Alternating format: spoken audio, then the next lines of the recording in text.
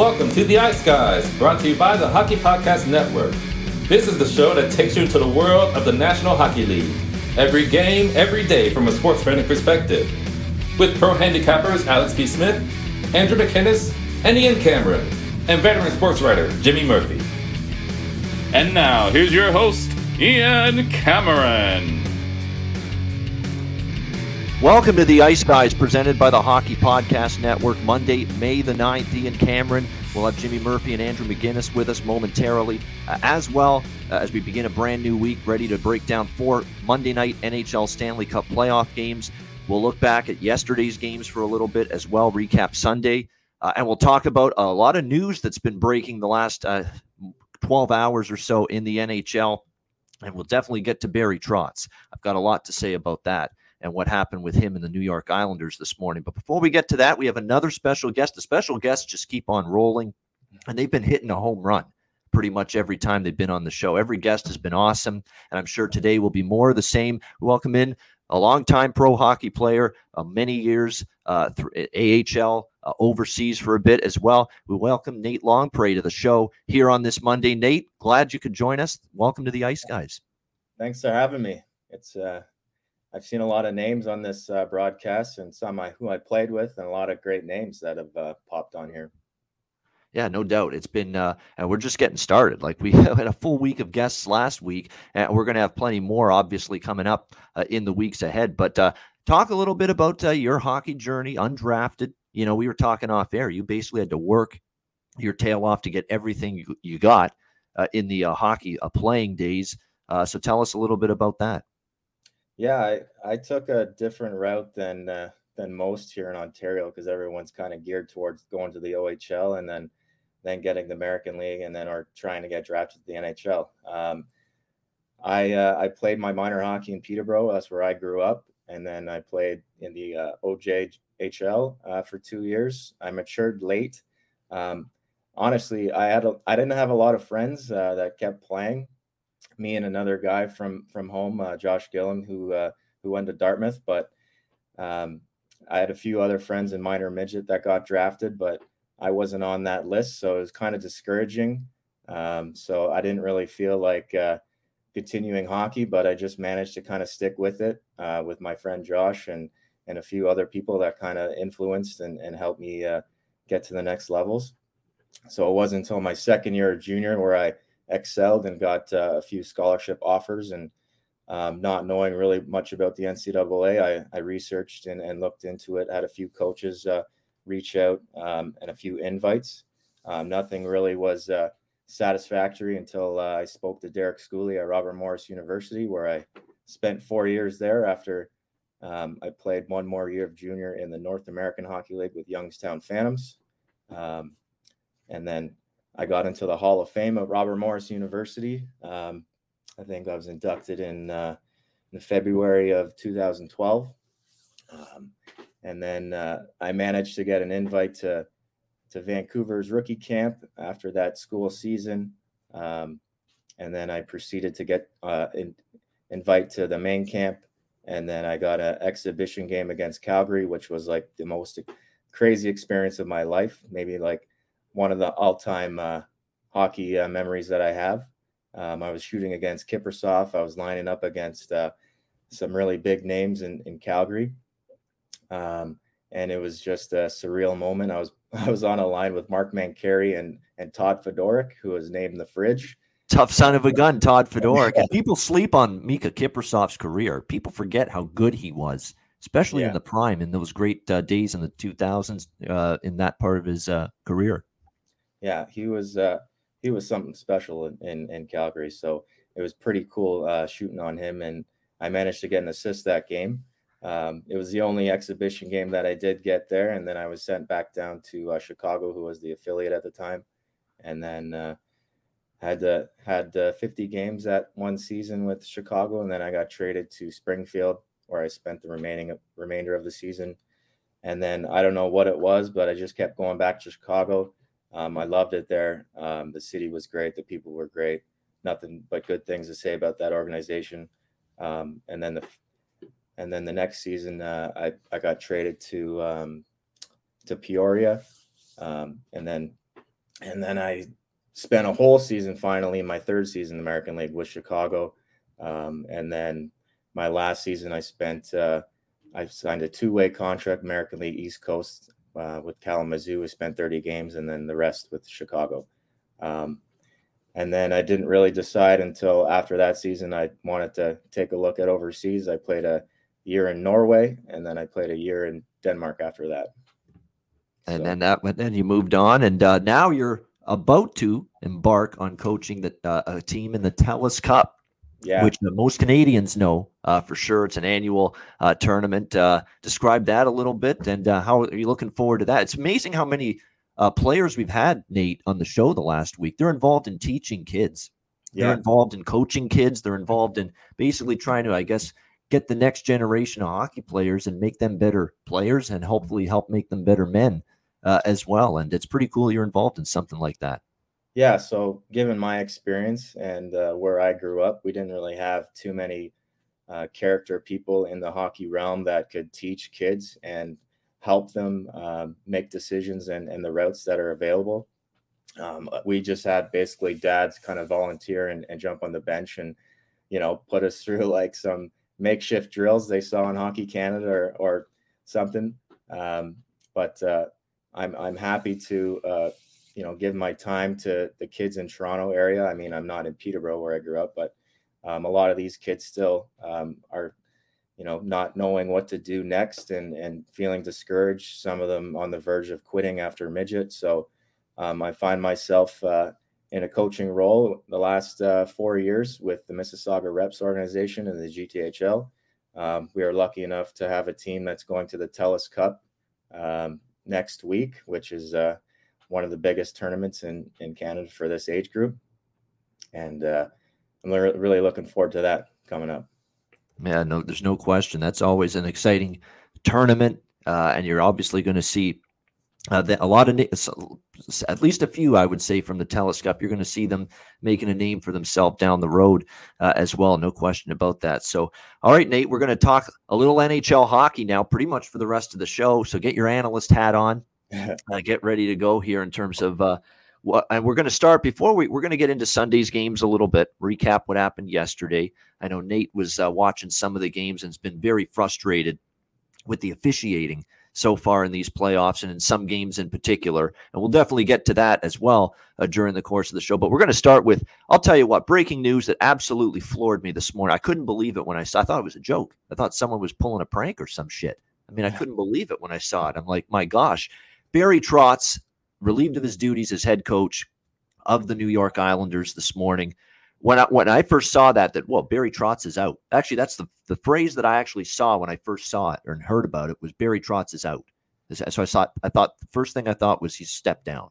He's resigned. He's had enough of coaching. He wants to be with his family. He wants, a little bit more personal time, or he's found a job somewhere else and he's resigning to prepare to take another job. That's kind of what I thought initially, but no, they phrased it like he was let go, that Lou Lamoriello, old sweet Lou, he's not so sweet to the Islander fan today, if you ask many of them. He is someone that made the decision to make a change, saying they needed a new voice. And he made it sound like this was an Islander decision to change the head coach and move on from Barry Trotz. And if that is the case, and right now that's all we can assume, that is indeed the case, because that's what it looks like. I have no idea what the hell the Islanders are thinking. I really don't. I mean, if you are that pissed off and frustrated and disappointed with the season that you just had, I think there's many other things you can do to point the finger rather than at your head coach who's done nothing but prop up a franchise from the depths of hell. That's where they were when he got there. They were one of the worst defensive teams in the National Hockey League. Who fixed that? Barry Trotz did. Made them a better defensive team, made them more accountable away from the puck. And right away, you saw the results change for the better for the New York Islanders right away. And look what he's done with this team. Playoffs every year, second round in his first year, I believe. Back-to-back years, they go to the conference finals where, guess what, Nate? They lose to the eventual Stanley Cup champions, the Tampa Bay Lightning. I mean, how the hell are you going to blame Barry Trotz for that? And if you look at this year, was it disappointing? Of course. Back-to-back years, conference finals, now no playoffs. I understand the disappointment. But you are going to point the finger at Barry Trotz and say, we need a new voice. Is the new voice better equipped this past season to handle starting the whole first month of the season on the road because you're waiting for your brand new building, UBS Arena, to get built? Is a new voice really going to help you there to deal with that? Is a new voice this year, instead of Barry Trotz, going to end up handling the deluge of injuries you had this year? And the fact that COVID-19 struck this team as hard, if not harder, than any other team midway through the season? Oh, a new voice other than Barry Trotz could have handled that pretty well, right? I mean, my gosh, what are we doing here? It's one of those decisions that make me think Lou Lamoriello is losing his faculties. You know, old age syndrome or old man syndrome is catching up to this guy. Like, what on earth could cause you to make this kind of decision?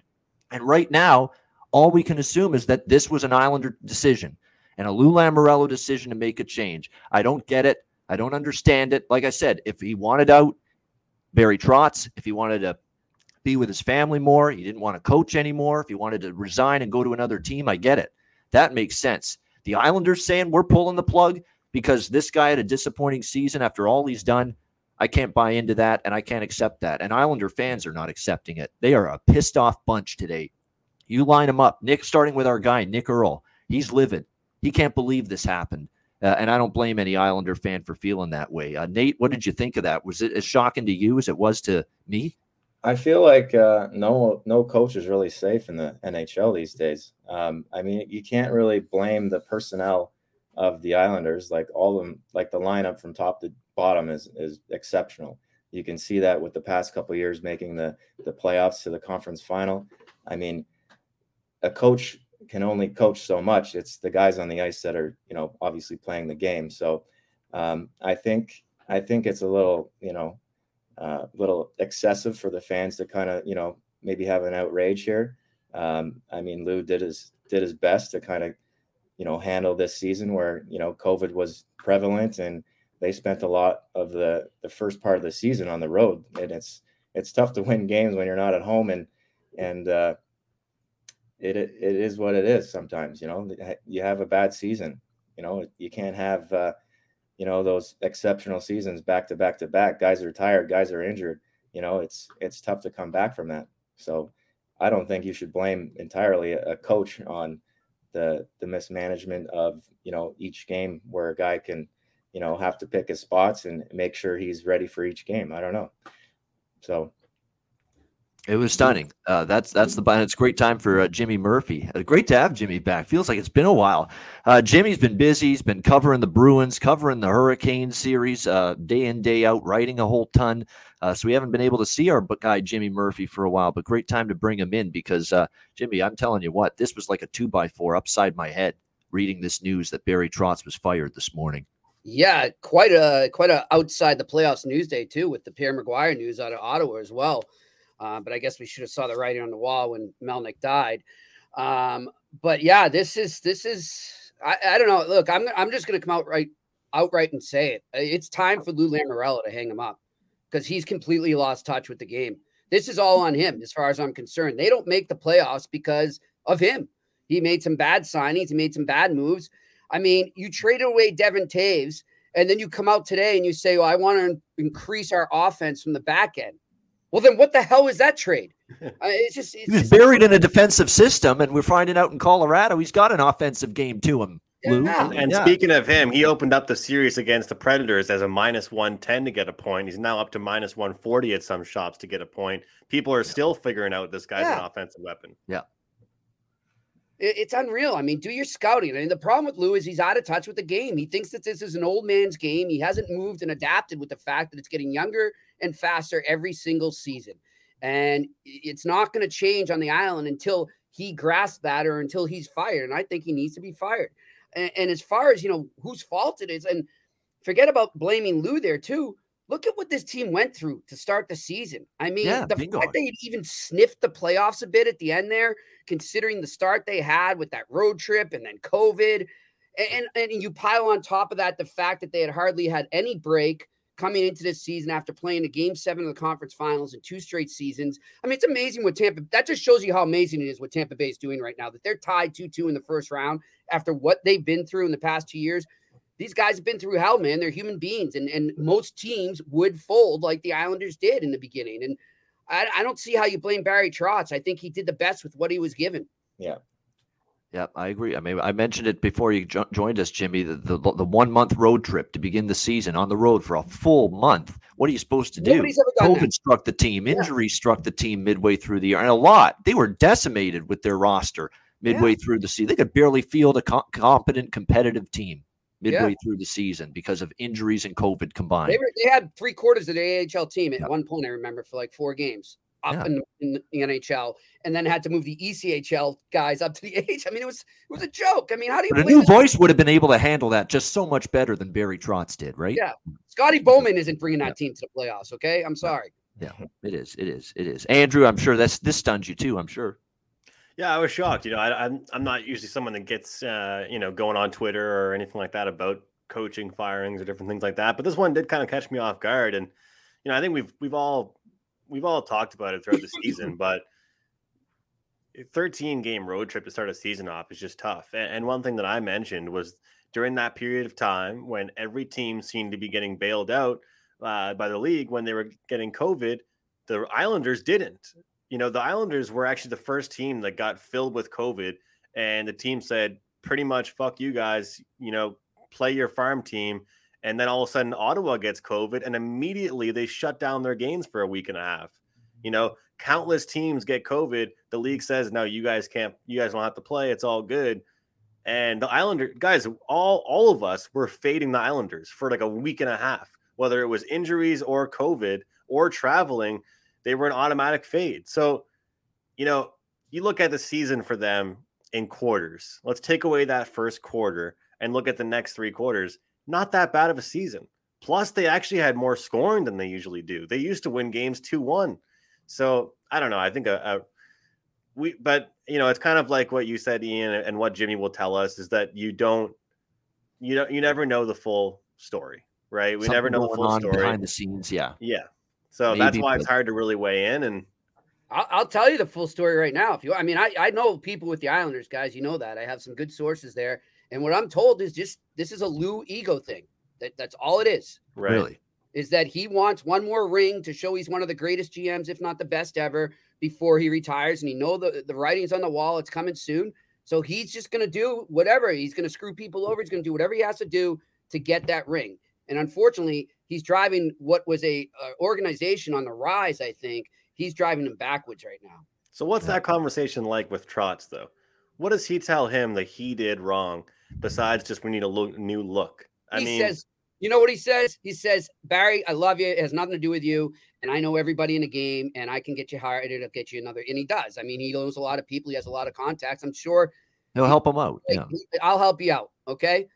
I just need to do something else right now. And that's that, it's not right, but that's the way it goes. And I just, people are so afraid in this game to call Lou Lamoriello because everything he's done. And I do appreciate everything he's done for the game. Brilliant career, but you're right. Even back in the Leafs, a few of those moves when he was GM there were a little skeptical. I mean, you got to tell it like it is. And he's not doing a good job with them. When's the last time he really won? Yeah, like when did he win a cup? And this guy's always been cutthroat, guys. Remember what he did to Claude Julien that year? Yeah, that's right. I mean that was. I remember that. The best team in the NHL, and he fired him. Yeah. So he's got an itchy trigger finger, and we've seen that the quick trigger pull. We have definitely seen that from Lou Lamoriello in the past, no question. Anyway, we'll move on from that. It was just stunning to see that. We'll see where the Islanders go from here. Last night's games. Well, you know what? Don't want to go through each game individually, but Nate, I'll throw it at you first. The Sunday games, we saw Boston. It was a day of 2-2, basically. Everybody evening up these series. Every team that was down 2-1 at home ended up tying the series. Boston against Carolina, St. Louis against Minnesota, Tampa Bay against Toronto, and of course we saw LA even it up with Edmonton in the late night hours as well. Now today we're going to have a bunch of games with the same situation, but all these teams that won, those teams that won yesterday down 2-1 were at home. Teams that are trying to do that tonight, even up the series, they're all on the road, so it's a little bit different here tonight. But Nate, what did you think of yesterday? And talk about the officiating, because we were talking before the show. You're frustrated with the officiating and every little thing being called, and I can't argue with that. Yeah, I mean, I feel like every team right now is either getting calls for or against, and we're seeing that with the tie-ups of each series. I think Colorado is probably the only team that is probably going to sweep, and every other game I think is just going to go back and forth depending on who's reffing that game, because every freaking call is being made on embellishing and stick work, and like it's just ridiculous. You got to just let the boys play. And we haven't, and the penalty, and it's been talked about, it's been written about. Pierre LeBrun had a great article on it. I mean, the number of penalties, the increase in penalties, it's insane. And you start to, and then you start to wonder to yourself, why did it go 10-2 to the over this weekend in the NHL? In 12 playoff games, 10-2 to the over, Friday, Saturday, Sunday combined. Well, look at the penalties. Yeah. Look at the penalties. Look at the fact that teams or coaches are taking out the goalie earlier than ever before. 5-6 minutes left in the game, you're seeing the goalie out of the net, and you're seeing a bunch of empty net goals, which actually cashed a couple of these overs during the weekend as well, pushing the games over the total. So that's definitely a big part of it. And Nate, definitely, I feel with the frustration. This year now they're calling the cross-checks in front of the net, those one-on-one battles in front of the net. You can't cross-check a guy anymore. They're going to call it every time, and they're calling it now for the first time. Every little hook is getting called, every little stick infraction, even the faintest of stick fouls being called right now. It's just there's very, very little wiggle room and there's no leeway being given. It seems like they're just calling every little thing, and it's very, very disappointing right now. Andrew, how was the games on Sunday, in your opinion? Yeah, I thought it was pretty entertaining. I take a look at that, the Bruins and Carolina series. I just think it's so cool that you can look at, some of these series that are tied up 2-2, like we were just talking about, but yet some of these games that haven't even really been that close. I mean, especially that Tampa Bay and Maple Leafs series, that's the one that's the most interesting as far as that goes, because one blowout back and forth. The series is the most zigzag bounce back effect you can imagine. And even the Minnesota and St. Louis series, let's look at that one. I mean, a cool thing that I heard from Morency there, Ian, he said that the average margin of victory right now in the NHL playoffs is 3.3 goals per game, which, it's crazy because you'd think that betting a puck line might not be as good of an idea in the playoffs versus regular season, but we're actually finding out the opposite right now. Right now you look at the difference between some of these money line prices versus the puck line. It's a big difference in the playoffs, but no, I'm excited to see what happens in some of these series as the series shifts back to the home ice of the team that finished with the higher seed, and we'll see what can happen. But an exciting weekend, and I've been remaining low volume, but catch some winners. And tonight I've got a few plays I really like here, so look forward to it. Yeah, no doubt. 20 of the as of yet, this was going into yesterday. 20 of the 24 playoff games, the winning team won by at least 2 goals. So there you go. And I want to mention, to jump on to what Nate said there, the power plays. Somebody was commenting on a video I did saying, it's really important for everybody to keep in mind penalties and stuff. And you obviously can't handicap, how many power plays are going to be in a game. What you can do is see the physicality level and to Nate's point, what they're calling, and use that to your judgment. You look at some of these series, some teams going 0 for 4 on the power play, 1 for 4. Colorado last game, they go 4 for 5. I mean, I've never, guys, looked at power play percentage from the previous game or a series more than I have right now, because it's such a focal point. Like Nate was saying, it's unfortunate that it's come to that because it's not really old time hockey right now, but power play percentage and PK percentages are becoming a huge part of this NHL playoffs. And, going 1 for 4 is pretty much deciding a team's fate in that game. Yeah, no doubt about that. Yeah, definitely. Yeah, it is. It's a special teams war. We're seeing that. And another thing, too, about the 20 of the 24 games with 2 goals or more margins, how many of those 20 wins were empty net goals late in the game, padding the margin? I'm sure a ton of them, because it feels like, look at St. Louis, 3-2 becomes 5-2 yesterday because of 2 empty net goals. There's been so many examples like that.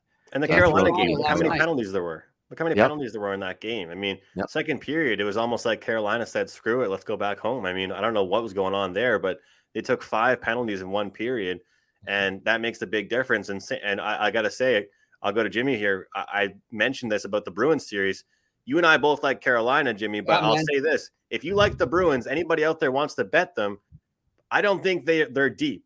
Take Marchand to score a goal. Take Pasta to score a goal. Take Berger to score a goal, because those are the props you're going to hit if they ever win a game. So I think if you want to bet the Bruins, just bet on those guys.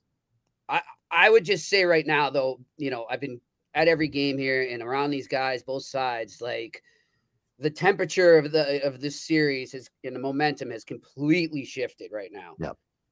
However, it does remind me a lot. I'm going back a bit here to the 2011 Cup final I covered, where the home team won every game except for Game 7, and I could see that happen. I think this thing's going 7 now, and I'm eating crow. Bruins proved me wrong. Credit to them. They were great. I mean, that was a gutsy win. When I saw that McAvoy was out yesterday, it's like, these guys are done. I thought for sure I was witnessing Patrice Bergeron's last game at TD Garden. I really. What about 5-on-5 though, Jimmy? Like Carolina was up 2-1 when it was 5-on-5. Well, let's be honest here. If they're not that undisciplined, it's a whole new game. 5-on-5, they're still a deep. But the thing is, Andrew, they were. But can't rewind the clock. So you're expecting them to take 5 penalties in the second period for the next 4 games of the series? I'm not saying that. What I am telling you is that team is a mess right now. Mm-hmm. And I point the finger right at one Tony DeAngelo. Yeah. I mean, that guy snapped and lost his marbles, and he put them in a hole. He woke up the Bruins. The Bruins were sleepwalking through that game, and he woke them up. And you don't do that in the playoffs. You don't make it about you. It's about the team. You bite your tongue, you hold your temper, and you keep your composure. He did none of that. No. And he's a moron. And I love what Brad Marchand said. Were you in the presser, Jimmy, after the game?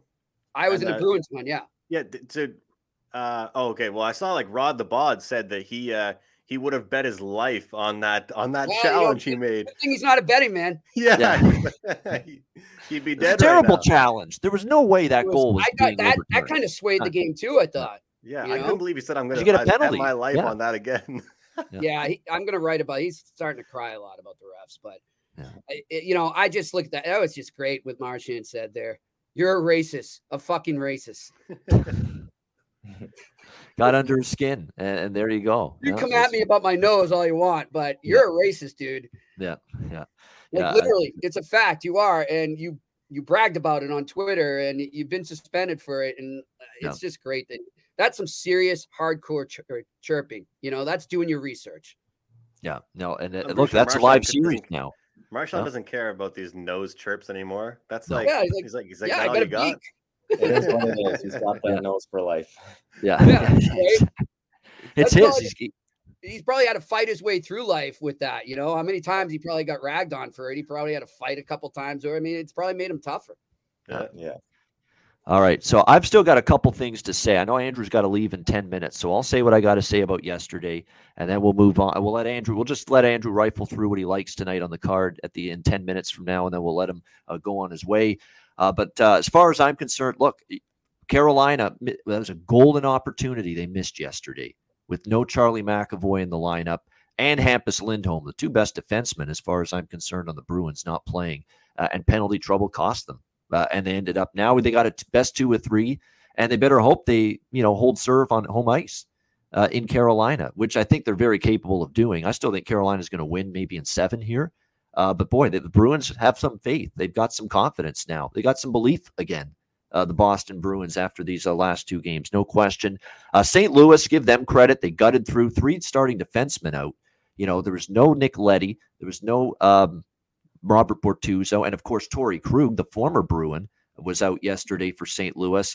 I thought that would make the task to beat Minnesota, tie that series, more difficult, but they did play well and found a way to win that game 5-2, and now that's down to a best of 3, which is good for me because I have that series to go 7. I bet that at plus 300 before the series started, that series to go 7 games. So we're back on track with that, with the Blues and the Wild.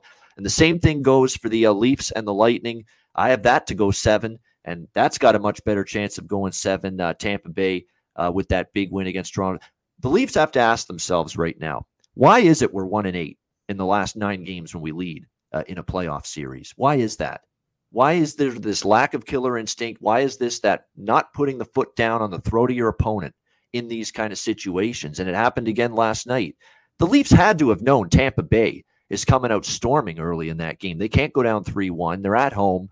And it's like the Leafs weren't prepared for it, and they didn't match it. They didn't come close to matching it They were swarmed in their own end. They were giving the puck away. They were taking penalties. The shots were, 10-2 or something like that early in the game. You could tell that Tampa Bay was just, that urgency was there from the get-go. And the Leafs, even though they were up in the series, you've got to find some way to put yourself in a spot to match the urgency and the intensity of the other team. And they did not do that from the opening faceoff, and they paid the price. They fell behind. They never recovered, and they ended up losing that game. I think the one positive is William Nylander got on the board. The Leafs Nation has had it with John Tavares at this point. There are people that are just, where's his offense gone? Where's his ability to finish around the front of the net? You mentioned the tweet, Andrew, from someone about we've got an $11 million faceoff guy essentially on our team right now. And that's pretty harsh, and it's not fair to put it all on John Tavares, obviously, but no, they need some offense from him. Simple as that. And obviously when you lose like that and you let a team back into a series, here's Toronto. They haven't won a playoff series since 2004. They haven't won a playoff series in high definition television. I've said that basically repeatedly. And here they are with a chance to go up 3-1 on the defending champs, and they fail to take advantage. Now the series is tied. And as you would expect, media is going to be a little bit harsh in a situation like that in the post game. But then there's Steve Simmons, the ultimate shithead, the ultimate douchebag in the media. We all know that, who went to the extreme last night in the post game press conference, who actually asked Sheldon Keefe, why did you put your worst defenseman in the game? And first of all, when he phrases it like that, he's looking for a response. He's looking for a reaction from Sheldon Keefe there. Why did you put your worst defenseman in the game? First of all, that's a complete lack of respect for Justin Hall. Now, everybody that watched the game knew he had a turnover early in the game that led to a Tampa goal. It was a rough night for him, a rough game. But to center him out like that and say, why did you start your worst defenseman? And then Sheldon asked him, who are you talking about? And he actually says Justin Hall. He names him by name. Total lack of respect for the player. A total lack of respect for anybody. This guy has had it from day one. And you know what? If I'm a fellow media member, I am ashamed and I'm embarrassed that this man's a member of my fraternity. Period. Simple as I'm embarrassed. Because this is not the first time he's pulled shit like this. And then to make matters worse, not only is he disrespectful, not only is he disingenuous, do you know what he does after that? He says, why did you play your worst defenseman, Sheldon, when the crowd is going to be so loud and crazy? What? So not only are you disrespectful, you're an idiot. You're stupid. Your stupidity. What the hell does the loudness of the crowd got to do with anything there? Oh, because the other Leafs... Yeah, the other Leafs, other than Justin Hall, they reacted so well to playing in front of that crowd last night. You got to be kidding me. to phrase it like that, what the hell? Equating Justin Hall's struggles with how loud the building was, because the other Leafs. You know what though? His whole. You know what though? We're talking about it, right? I think he's just Maybe he wants people like us to talk about this. This is exactly what's happening. Those people, if you work for the company he works for. And everyone's saying, how do you have this guy? We're on a betting show right now, and we're talking about this guy. That's right. If that doesn't tell you what his job, he did something right, because Sheldon Keefe might not like him, but the entire East Coast of Canada is talking about him right now. And we're talking about him on a betting show. Trending on Twitter, all that. And what you do, if you really want to ask a question about a player that struggled in a game, here's how you phrase the question respectfully. You say, tough night for Justin Hall. What did you see out there? Or, you could just even say it like that. That's even better. I would have actually, that's not bad. I don't mind him phrasing it that way. But to say your worst defenseman, and then naming him Justin Hall, it was just totally lack of respect. But he's had that before for players, for coaches, for GMs. And I'm going to go down the rap sheet. Just a little trip down memory lane in the Steve Simmons book of absolutely egregious, pathetic, embarrassing incidents. Number 1, Brian Burke. When he was GM of the Leafs, do you know what he did? The Canadian government arranged it. He went to visit the troops in Afghanistan. It's a goodwill, gesture. Thank you for your service, for all you do for this country. For all you do, and if there's American troops, thank you for what you do, for your service. Steve Simmons wrote a scathing article in the Toronto Sun about that, saying that Brian Burke was skirting his GM duties around free agency period, saying he's basically, sloughed off free agency to go to Afghanistan and visit the troops. which couldn't be further from the truth. Berg mentioned it before. He's tied to the management group, the front office. He is still keeping track of everything that's going on while he's over there. And he put it in there like, hey, he's not doing his job properly. Should have been in Toronto because it's free agency, back home doing his job. When all he's doing is paying homage to troops over there and doing a goodwill ambassador type of thing. Disgraceful. Steve Simmons went that route. That's number one. Number two, everyone talks about this Phil Kessel hot dog thing. It's a bunch of garbage. It's a bunch of nonsense. He put in the paper that he lived, I think, on Front Street, Phil Kessel, and walked down to the hot dog vendor. Yeah, he didn't live there. Lived on College Street. Lived a totally different place in the city of Toronto. And we totally had his story debunked as far as I'm concerned. And I'm not a big Kessel guy. I've criticized his performance at times. But here, he got it totally. He's fabricating it. Phil Kessel's not jogging halfway through the city of Toronto, downtown Toronto, for a damn hot dog. It's not happening. They totally debunked that. It was a total fabrication, total lie. We got to get you on the radio, man. We're on a betting show. He's had so many of these. That was a hit piece. That was a hitman piece directed at Phil Kessel because those two always had issues, and he never liked the guy.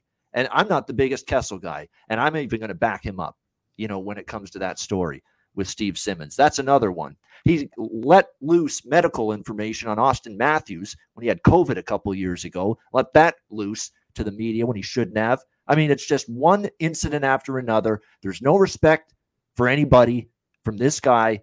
And unfortunately, he's an embarrassment and disgrace, an absolute disgrace to sports media. I've said my piece. Well, that's I had to get it off. I'm sick of this guy. I am totally and utterly sick of this guy. Yeah, I just did. I'd be happy to do a podcast with you sometime where we talk about this kind of stuff. No. But I'll jump into my bets real quick. I think all right, go for it, Andrew. Look, I'm cheering on the Rangers. Anyway. I'm cheering on the Rangers or the Penguins in this series, as you guys know, because of my future and also just because I'm a fan of Sid. So having said that, I do think the zigzag theory will be in full effect here in this one. We did see that Igor Shesterkin is human, but I think he'll bounce back, and so will the depth of the Rangers. But I don't love that matchup as much as the other ones. Panthers, team total over 3.5 goals. I want to take Carolina out of the picture. I don't want to worry about what they do, but I want to trust the depth of the top team in shots on goal, top teams in goals for, and I think fifth in the league in power play percentage. This is a team in Florida that just, I don't think they'll be held like they were last game once again. And I'm expecting 4 goals out of them, whether or not Capitals do that as well and bounce back or rally with them. I don't know, but I'm going to stick with just the team total over 3.5 goals. Flame Stars passing that one. And as far as the Avalanche Predators goes, I'm back again with Devon Toews to get a point. I'm looking at Nazem Kadri shots on goal props, and I'm on Colorado puck line. And I saw you tweeting about it earlier, Ian. I'll be on the exact same as you, looking at some second period intermission, live third period overs. Anybody out there? I'm not a huge puck line guy, but like I said, the puck lines have been cashing this playoffs quite a bit, especially in these elimination games. Don't take regulation. Don't take money line. Take the puck lines. In elimination games, you quite often will see a marginal victory. Yeah, very well said. All right, there you go. Andrew, his whole Monday card. We got to let him roll. He's got to go. All right, guys. Andrew. Thanks again. There he is. Andrew McGinnis with us. All right. Got my chance to calm down. I'm feeling good again. Actually, I'm feeling great that I got that off my chest about that guy. But nevertheless, we're ready to break down these Monday games. Let's get to it. We'll start with Florida taking on Washington. Game 4 here for the Panthers as they try to get back tied with the Capitals. We've got Florida minus 190, road favorite, 6.5 the total in this game. Andrew mentioned the team total for Florida. I'm going to buy into that too. I already took it earlier today at minus 145. Florida Panthers team total over 3.5, as well as the full game over. I just stuck with those two plays in this hockey game because I just don't want to touch the minus 190. I think it is a pretty big price out there for the Florida Panthers. I expect them to respond, be a lot better, but let's not totally forget that Washington has played a very good series so far.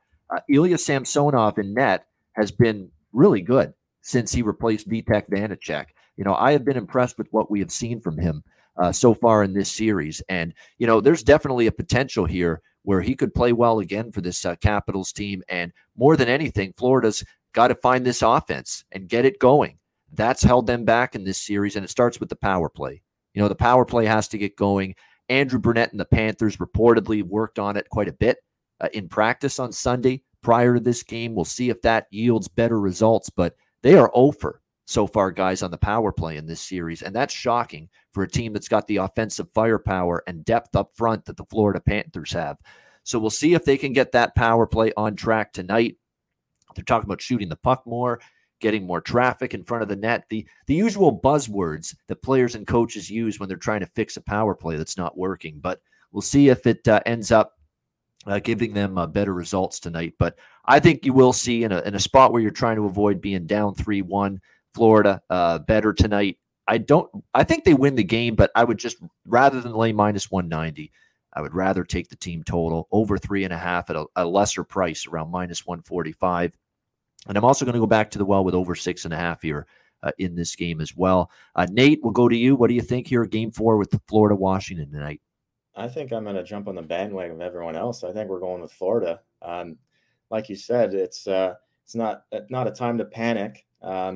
It's a big time for the power play to finally get on the board. But I think it's like every other series. It's down to the penalties for and against. We'll have to see what happens. But you're going to see probably a lot of penalties called again.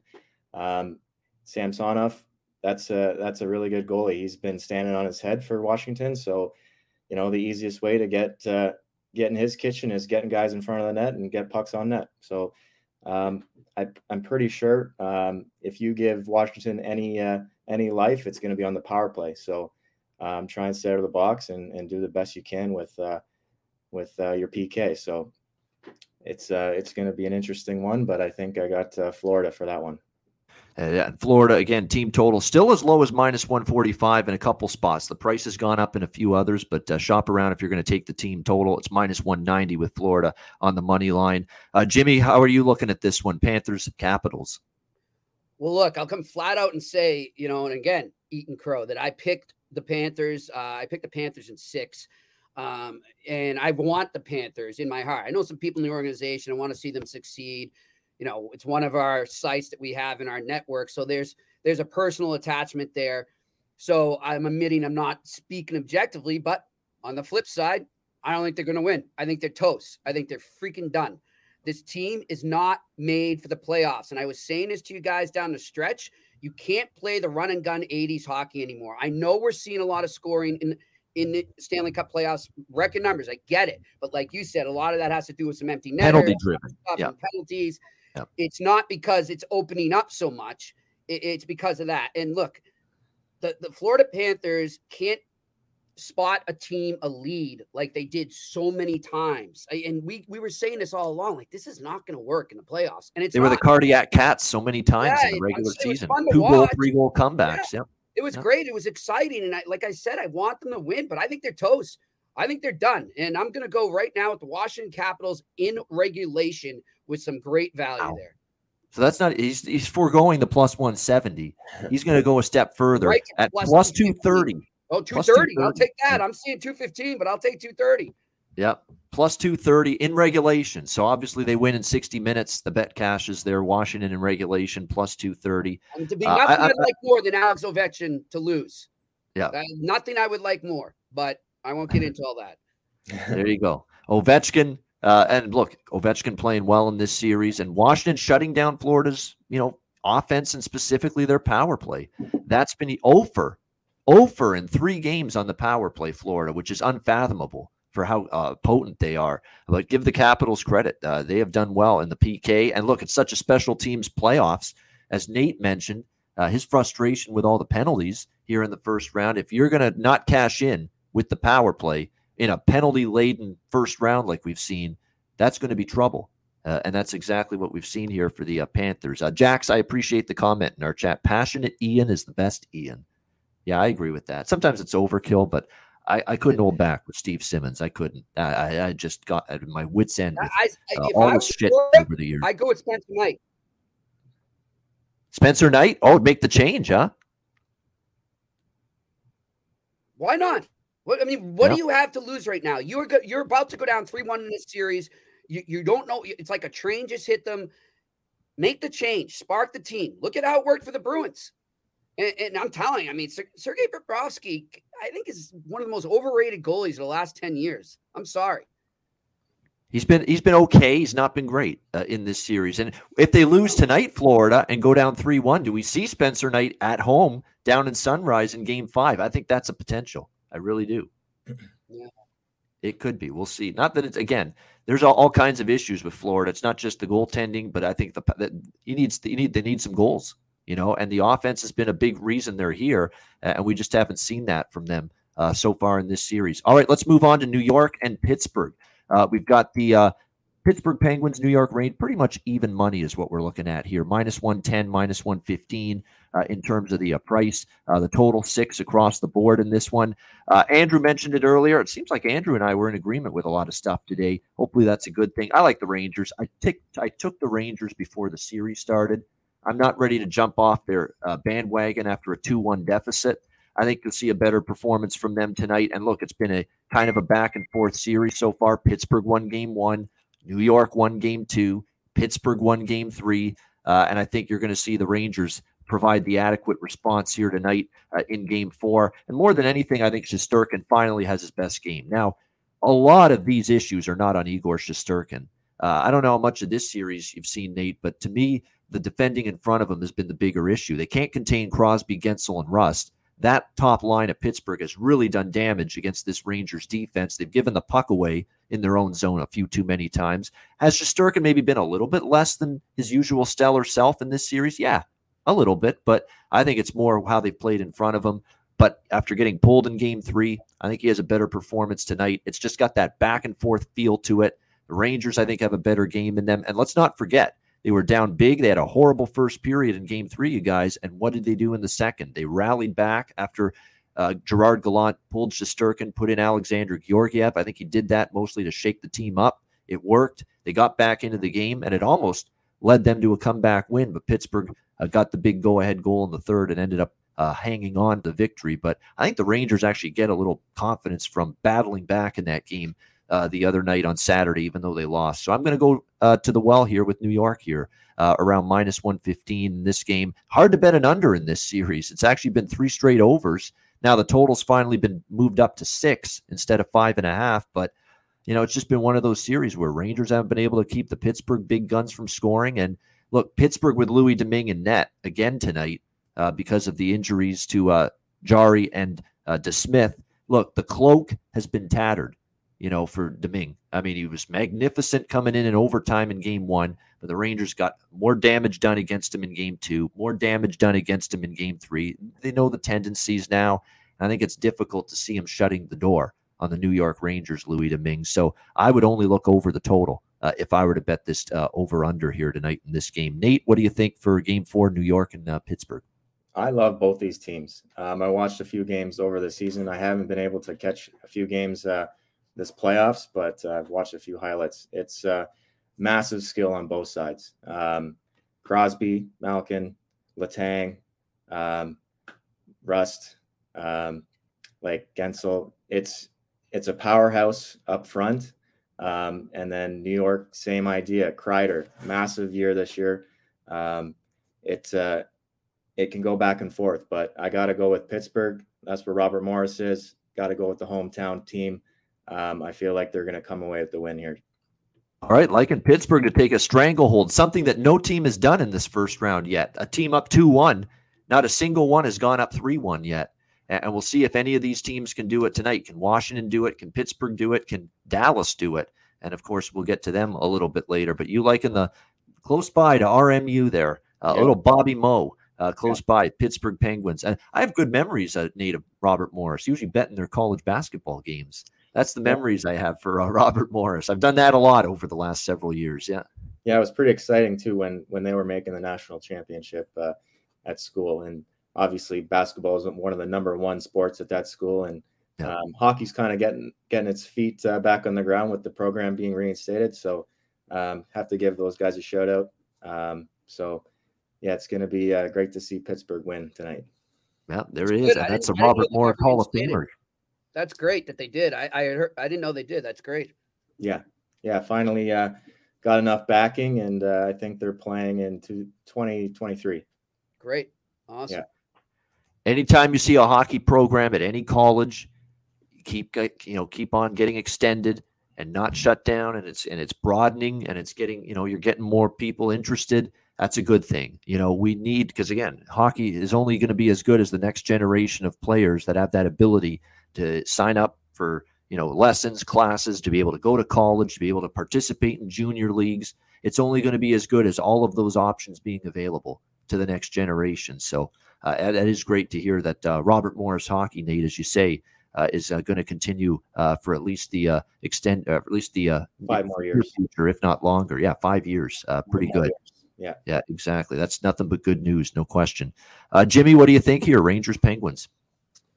I'm going to go the other way there. I'm going to take the Rangers, tie this thing up. I like Adam Fox as well on a goal scoring prop, and I like the under in the game. I know it sounds crazy with the way things have gone in this series, but I sense a goaltenders duel happening tonight, and the Rangers are going to come out on top. Yeah, and with Shesterkin getting pulled in Game 3, even though it wasn't all his fault, I don't think it was his fault really all that much, but you'd expect him, hey, he's going to want to clamp down here and play well. So it does have a feel, even though I'm hesitant with betting the under, I could see this maybe being an under, even after the 3 overs we've seen so far in this series, if we get certainly Shesterkin on top of his game. All right, we'll turn to the West now. Western Conference, Game 4, Colorado Avalanche, Nashville Predators. Colorado leading 3-0, looking to break out the brooms tonight and sweep away the Nashville Predators. Colorado minus 250, road favorites in this game, 6.5 the total. This is an elimination game, obviously. Nashville facing elimination. So right away this is going to be a live over in the second intermission or in the third period target for me. We know how good the third period overs and the live overs after the second period have been in these elimination games. Teams that are trailing in the series, and if they're trailing in the third period, they pull the goalie even earlier.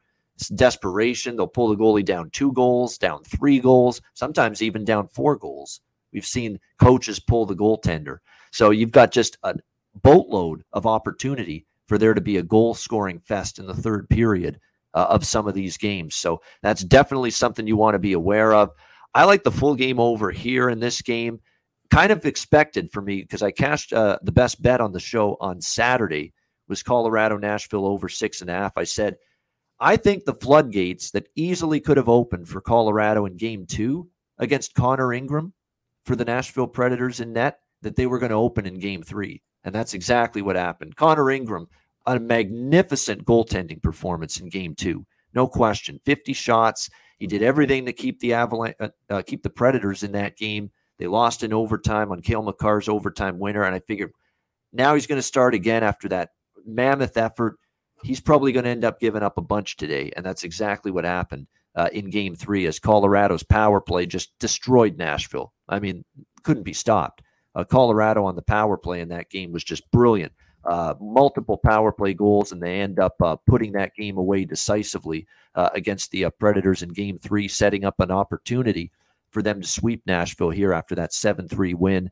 I just don't know if they can contain them. I mean, 4 power play goals for Colorado in that game. You look at, other than that Game 2, just stonewall from Ingram, where he played like Connor Brodeur for one night. You look at it, he gave up 7. Colorado scored 7 in Game 1, 7 in Game 3. I think it's going to be difficult, for Nashville to extend this series. I'm not going to take Colorado, necessarily tonight, because Nashville is such a good home environment, at that arena, and those fans are very loud, that Nashville's going to try to do everything they can to avoid getting swept at home. So I expect utmost effort from Nashville.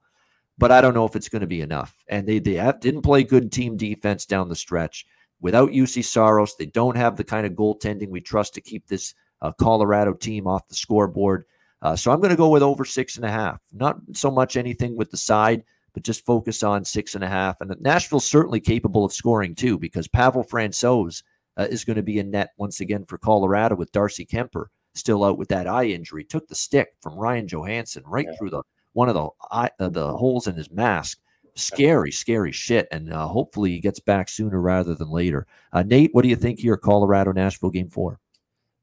I think Colorado, there's just too much offensive threats. And it's tough to contain guys like McKinnon, Landeskog, Rantanen, Kadri, and Cal McCarr, like unbelievable skill, like all up front. Obviously, we see that with their power play, very dangerous. Can't give them those opportunities. I just feel like Nashville doesn't have the defense capabilities to contain those guys and get the puck out to go on offense. I mean, obviously, they have a lot of offensive threats. It's just a matter of, shutting down those big name guys, but they're having a hard time doing that. So I think Colorado's getting the sweep tonight, even though it's the hardest game to win out of a series. I think they got it. Yeah, I tend to agree. Like I won't be on Nashville. I don't know if I'll take Colorado in any form, just because I know with that fans, the great fans there in Nashville, and how loud that building is, how a great an environment that is at play. I know the Predators don't want to get swept at home 4 straight, and I know they'll play like it. I don't think this is a team that just because they're down 3-0, they're going to pack it in. I really think we don't want to get swept in this building with these fans, and I think they'll play like that. But I don't know if it's going to be enough for them to avoid or enough for them to extend this series back to Denver for Game 5. And I'm sitting on Colorado in 4 and Colorado in 5 series bets at a big plus price. If I cash one of them, I'm going to be profitable. So that was my goal and my strategy with that. So as long as Colorado wins either tonight or in Game 5, we're going to end up profitable with those 2 series bets in this series. And by the way, Melissa Cunningham says in our chat, my new favorite guest on the show is Nate. She's a Penguins fan. So I think she liked the Penguins pick.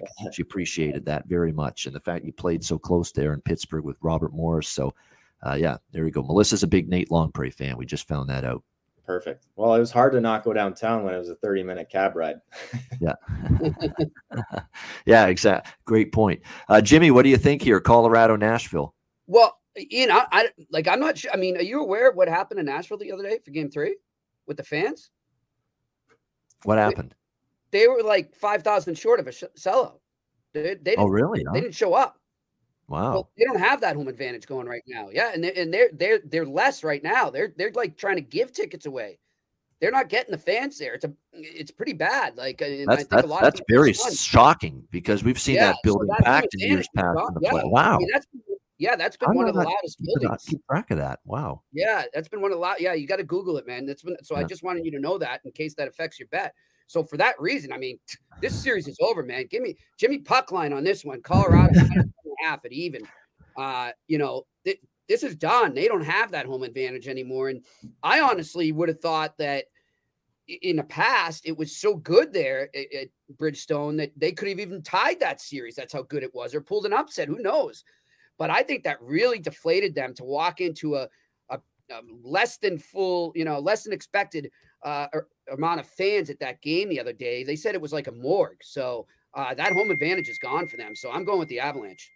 Yeah, I would agree. So that's definitely disappointing because we know that this is definitely a fan base that's been loud. It's been Bridgestone. Yeah. Like I haven't even been, but I know people that have been to Nashville games and playoff games. Your ears are ringing, being in the building with how loud it is. I read the story, but they didn't really give any reasons. Like, did they raise the ticket prices or anything? They just, they said it was shocking how little fans there were. I have to look deeper into it, but right now that's not an advantage they have anymore.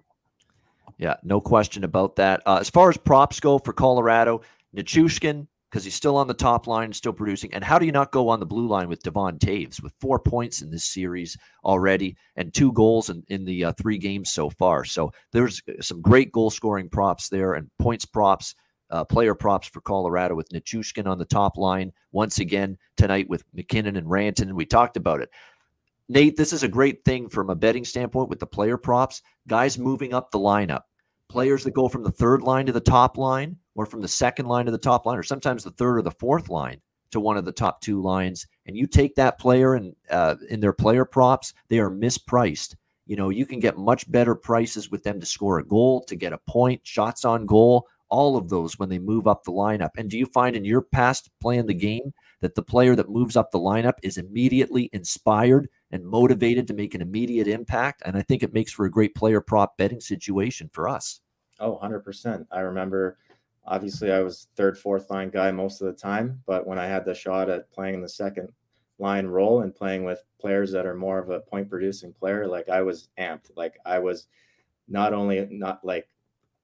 think I was maybe the adrenaline was pumping through the roof. Like I didn't even need to take a Red Bull. I was flying out the door every chance I got.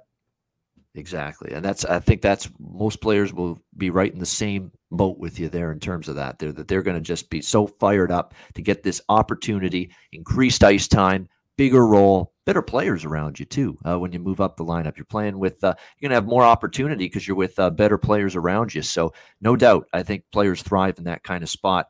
Nichushkin, one of many examples. He's been able to do that with the top, moving up to the top line for Colorado for the last few weeks. All right, Calgary, Dallas, final game on this Monday card. We've got Calgary minus 160, road favorites. The total right now, 5.5 in this game. Very disappointed with the Calgary Flames. And if you watched yesterday's show, you know how disappointed and angry I was with them. I just, they're not very happy. I mean, here we go again. We're wondering where Johnny is in the playoffs. We're wondering why the fuck Matthew Tkachuk is more interested fighting John Klingberg than putting a puck in the net. That's frustrating. Andrew Mangiapane, a goal-scoring dynamo in October and November, and can I get one in May? That's all I ask for, Andrew. I mean, there's just many things that concern me about Calgary. Dallas has been able to frustrate them. Dallas has been able to shut them down.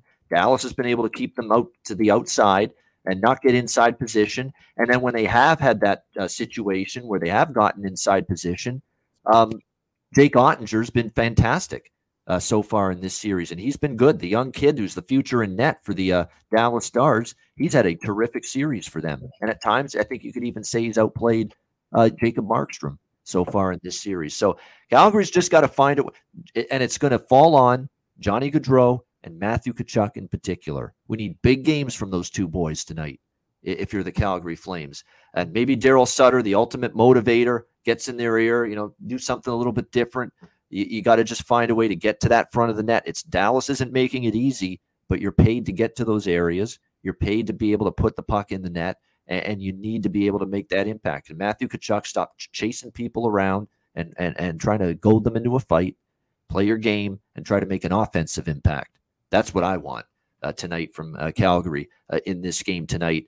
I'm going to go with them. Maybe I'm a glutton for punishment. And here we go again with Calgary having a tough time with Dallas because Dallas knocked them out in the playoffs 2 years ago in the bubble, if you remember.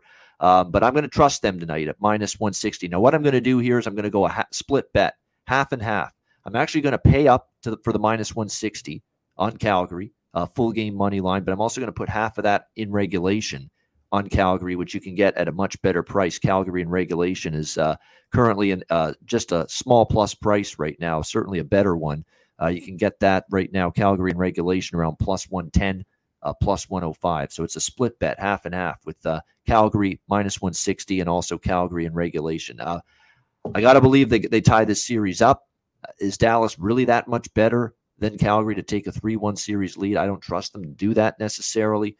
We will wait and see. And plus, Blake Coleman, I sung his praises coming into this series. What a job he did for Tampa Bay last year in the playoffs. Scored some big goals for them. He's been kind of silent lately in this series as well for the Flames. So he could even take his game up another level, in my opinion. We'll see if Calgary can do that. I'm going to trust them to. And it should be an under. I like this game under. I know it just barely went over the total in Game 3 because of Jamie Benn scoring an empty net goal with like 1 second left. That is a brutal beat if you had under 5.5 in Game 3. 4-2 it ended, and Jamie Benn put the 4-2 empty net goal in with like a second left. Terrible if you had the under in that game. Terrible way to lose, but I think this is a low-scoring game. I think we get back to 2-0, 2-1, 3-1. That type of game here tonight with the Flames and the Stars. Nate, what do you think here, Calgary and Dallas? I want to say Calgary, but I'm leaning Dallas. When you get under a team's skin and they're frustrated, they're gripping the stick, they're not making great plays, they're rushing plays, and we're seeing that. I watched a few highlights of some of the games. I just think Dallas, it's the reason why they made the playoffs. They kept, the Knights below them in Vancouver to make it in here. I think they just have competitors. Their goalie, we're seeing that. when you run into a hot goalie, it's tough to get the puck by him. I remember back in Robert Morris, we went against Cam Talbot, Alabama. We had like 50 or 60 shots on him. They won 1-0. It is what it is. Wow, Cam Talbot. Yeah. There's some good players that came out of the Alabama CHA. Yeah. I'm just thinking back now. Matt Reed. Yep. With the Flyers. Yep. Yeah. There's some good players. You ever play UMass back in the day? No, I never got to play those guys. Okay, that's where I went. Oh yeah, nice. Yeah. We only, I think we only had like 5 or 6 non-conference games. Okay. But we just never got to play everybody, which was unfortunate. But it is what it is in 4 years. Yeah. I can't believe what UMass has become, man. When I went to school there, I'm showing my age, but I mean, many moons ago, they were lucky if they won 2 games a year. I was calling the games on the air on the radio, and it was just like I would have to think of so many other different things to talk about during the games. It would be like 10-0 every game. You did play-by-play? I did play-by-play and color. I never knew that. I've known you for years now. Yeah, finding out something new. Color. I don't think I was that great at play-by-play. I was better at color, but yeah, I did that. Yep.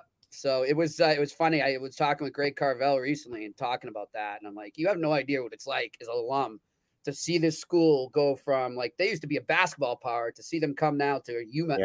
UMass hockey is like the thing. They're on the map. They won a national championships. It's Cale Makar of all. Cal, I mean, look at the guys that are coming out of there now. Yeah, you know, well, it's really good players. Yeah, I remember teams like your teams coming in though, and I always cheered for those. You know, like the underdogs and the new teams like that. I think it's great for hockey.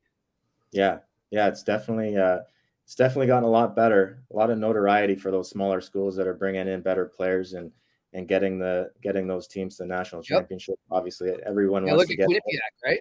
Yeah, definitely. They also have a lot of money backing that school, so they put in a new facility and stuff like that. So it's drawing better players there. But I feel like Robert Morris has done a great job behind Derek Schooley. You know, they made the national championship when I left, and they've had a really good run with players coming out of there. So. You know what I'm looking for, guys, is the Arizona State Coyotes. I wonder how that team's going to be. I wish they were around when I was looking to go. What an embarrassment. What a joke that is, playing on Tempe, the campus of ASU. That's a disgrace. It is, yeah. It's amazing. And I guarantee that probably they'll be in debt to Arizona State for this within a year, right? You know they're going to owe them money. Yeah. They should have the best home record out of every other team. But back to goalies, another goalie that shut us out when I was playing in the American League for Chicago, Jake Sparks. They swept us in 4, and he was stellar every game. It was unbelievable. So it just goes to show, like when you have a goalie standing on his head, it ups the play of the whole team from defense to forwards. It's just a good collective moving forward for Dallas. So I think I got them for tonight. All right, like in Dallas. You know what? At the price being offered, plus 140, you know, I understand. Even though I'm on Calgary and I'm trusting this team, I don't know. So part of me is thinking, why am I trusting this team after what we've seen the last few years from the Flames? But I understand at the price being offered, you can do worse than take a shot with Dallas at plus 140, given the way this series has been, given that every game has been close, and Dallas has looked every bit the equal, if not more, than the Calgary Flames so far in this series, which I'm sure a lot of people didn't necessarily expect given the disparity in the regular season between both Calgary and Dallas. Jimmy, what do you think here, Flame Stars? Yeah, you know what? I'm with Nate on this one, guys. I think the Flames are in some big trouble here. And, you know, as I've been watching this series, I've been wondering, we see this so many times, right? Where even you could have argued the Bruins when they were down 0-2 to Carolina. Like, you see teams in March, maybe mid-April, get really, really hot, and it's almost like they peak too early. I think that's what we might have seen with the Calgary Flames, you know, and I think that maybe they got a little carried away with that, and their heads were a little too big coming into this, and now they don't know what's happening to them. They're in panic mode, and you know, you see it with Tkachuk. I mean, he's playing like kind of like Tony DeAngelo. He's just playing like an idiot, you know, and like he should be more focused on helping his team rather than the other team. So I like Dallas, and I'm going to take Dallas right now on the money line, but I also smell a little extra time tonight in this game. I like the draw as well, so that's going to be a play for me. And I'm going to keep riding that under with this series. I mean, why not? Prove me wrong. So give me those 3 bets for this. All right, so Calgary in regulation, Calgary, Dallas money line, I should say, not Calgary. Dallas money line, plus 140, and draw, plus 320. Yep, and the under. And the under, 5.5. Yeah, because I think it'll be lower scoring as well. Yeah, Dallas, a lot of people saying that. Dallas won their first home game the other night because of the chick behind Rick Bowness in the Dallas bench. Yeah, with the Tig-Old biddies. Yeah, absolutely. Hard to miss. Hard to miss that, no doubt. She was the good luck charm. I wonder if she'll be back there tonight. I'm sure every guy is wondering that. Going into game 4 tonight right now. Will she be back in attendance right there? It's hard to miss that. It's impossible to miss that. You got to be a blind man, if you didn't see the display behind Rick Bowness behind the Dallas bench in game 3. No question about that. So, not I see the blind man. Yeah, exactly. Oh, man. We'll see. Maybe she's the good luck charm. We'll see if she's back there tonight for the Dallas Stars as they look to take a 3-1 series lead on the Calgary Flames. All right, so that's the Monday card. Great breakdowns, great analysis, Nate. First time on the show. Great analysis from you. Great job from you. Before we wrap it up, now get your thinking cap on, Nate. Best bets to wrap up the show coming up. So see if you've got one in mind. But before we get to best bets, we want to remind you about DraftKings Sportsbook, an official sports betting partner of the NHL. New customers can bet just $1 on any NHL team, get $150 in free bets if they win. DraftKings Sportsbook isn't available in your state yet. You can play for huge cash prizes with DraftKings Daily Fantasy Hockey Contest. DraftKings is giving all new customers a free shot at millions of dollars in total prizes with their first deposit. Download the DraftKings Sportsbook app, sign up for an account, use the promo code THPN, bet just $1 on any NHL team, get $150 in free bets if they win. That's promo code THPN at DraftKings Sportsbook, an official sports betting partner of the NHL. Must be 21 years of age or older, must reside in a DraftKings Sportsbook state. Restrictions apply. See DraftKings.com/sportsbook for details. Gambling problem? Call 1-800-GAMBLER. Download the DraftKings app. Sign up for an account. Use the promo code THPN. All right. Best bets to wrap up the Monday edition of the Ice Guys. And we thank Nate Longpre for joining us. Another phenomenal guest joining us today on the show. Nate, what do you like most for Monday night in terms of a best bet? Well, I'd have to ask you first. What do you think? So then I can maybe better make my decision here. Rangers for me. I'll give it away. That is going to be my best bet. New York Rangers minus 115. That's against your Pittsburgh Penguins. So I'll give you something else. What I will do is I will give you something else because I know you're going to go with your heart with Pittsburgh. I don't fault you. Robert Morris alum. I totally get that. Let's give you something else to go with. I would probably next in line go with that Colorado-Nashville over 6.5. That's what I would go with because I think Nashville's got to open it up. They've got to try to score to avoid the sweep.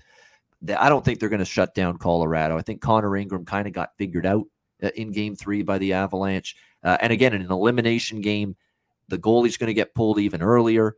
These games historically kind of trend toward the over. So for me, it would be Avs Preds over 6.5 after the Rangers if I had to get my next best bet. So you can use that or you could use something totally different. Hell, you could stick with Pittsburgh. Yeah, I think I'm just going to stick with the hometown favorite here, Pittsburgh. There you go. Sounds good. There you go. Pittsburgh. And look, you're getting a decent price. Pittsburgh minus 110, actually minus 105 at home against the New York Rangers as they look to take a 3-1 series lead. Best bet here for Nate Longpre. Pittsburgh Penguins, home of Robert Morris University. There you go. Pittsburgh minus 105 against the New York Rangers for best bet. All right, Jimmy Murphy. Yeah. Jimmy Murphy, what do you like for best bet? I'm going with that under 5.5 in the Dallas-Calgary game. It's been money for me so far, so I'm going to stick with it. All right, Dallas-Calgary under 5.5. And really, it should be 3-0 to the under in that series. Game 3 barely got over the total because of that Jamie Benn empty net goal with 1 second left. Otherwise, that would have been another under. So Calgary-Dallas under 5.5 for Jimmy Murphy with his best bet. And my best bet's going to be, I mentioned it already, New York Rangers minus 115 against the Pittsburgh Penguins. I think they even up the series. Obviously, important game. I liked them before the series started. I think Shesterkin throws a gem out there tonight in between the pipes after getting pulled the other night, although not because of his play, just to try to wake up the team. I think you'll see the Rangers bounce back with a strong effort tonight and get the victory and tie that series up. So New York Rangers minus 115 against the Pittsburgh Penguins for my best bet for this Monday card. And that'll wrap it up. We thank everyone for joining us. Hit the like button on the way out. Thanks to our special guest, Nate Longpre for joining us. And a reminder, the Ice Guys is live 7 days a week, Monday to Friday, 2 p.m. Eastern, Saturday and Sunday, noon Eastern. If you can't watch the show live, download the Ice Guys podcast in audio form on all major podcast platforms, Google Podcasts, Apple Podcasts, Spotify, Stitcher, and iHeartRadio. Download the Ice Guys podcast when you can't watch the show live. For Andrew McGinnis, Jimmy Murphy, our special guest, Nate Longpre, I'm Ian Cameron. Have a great Monday night. Enjoy the games and good luck. And we will talk to you again tomorrow on Tuesday for another edition of the Ice Guys presented by the Hockey Podcast Network.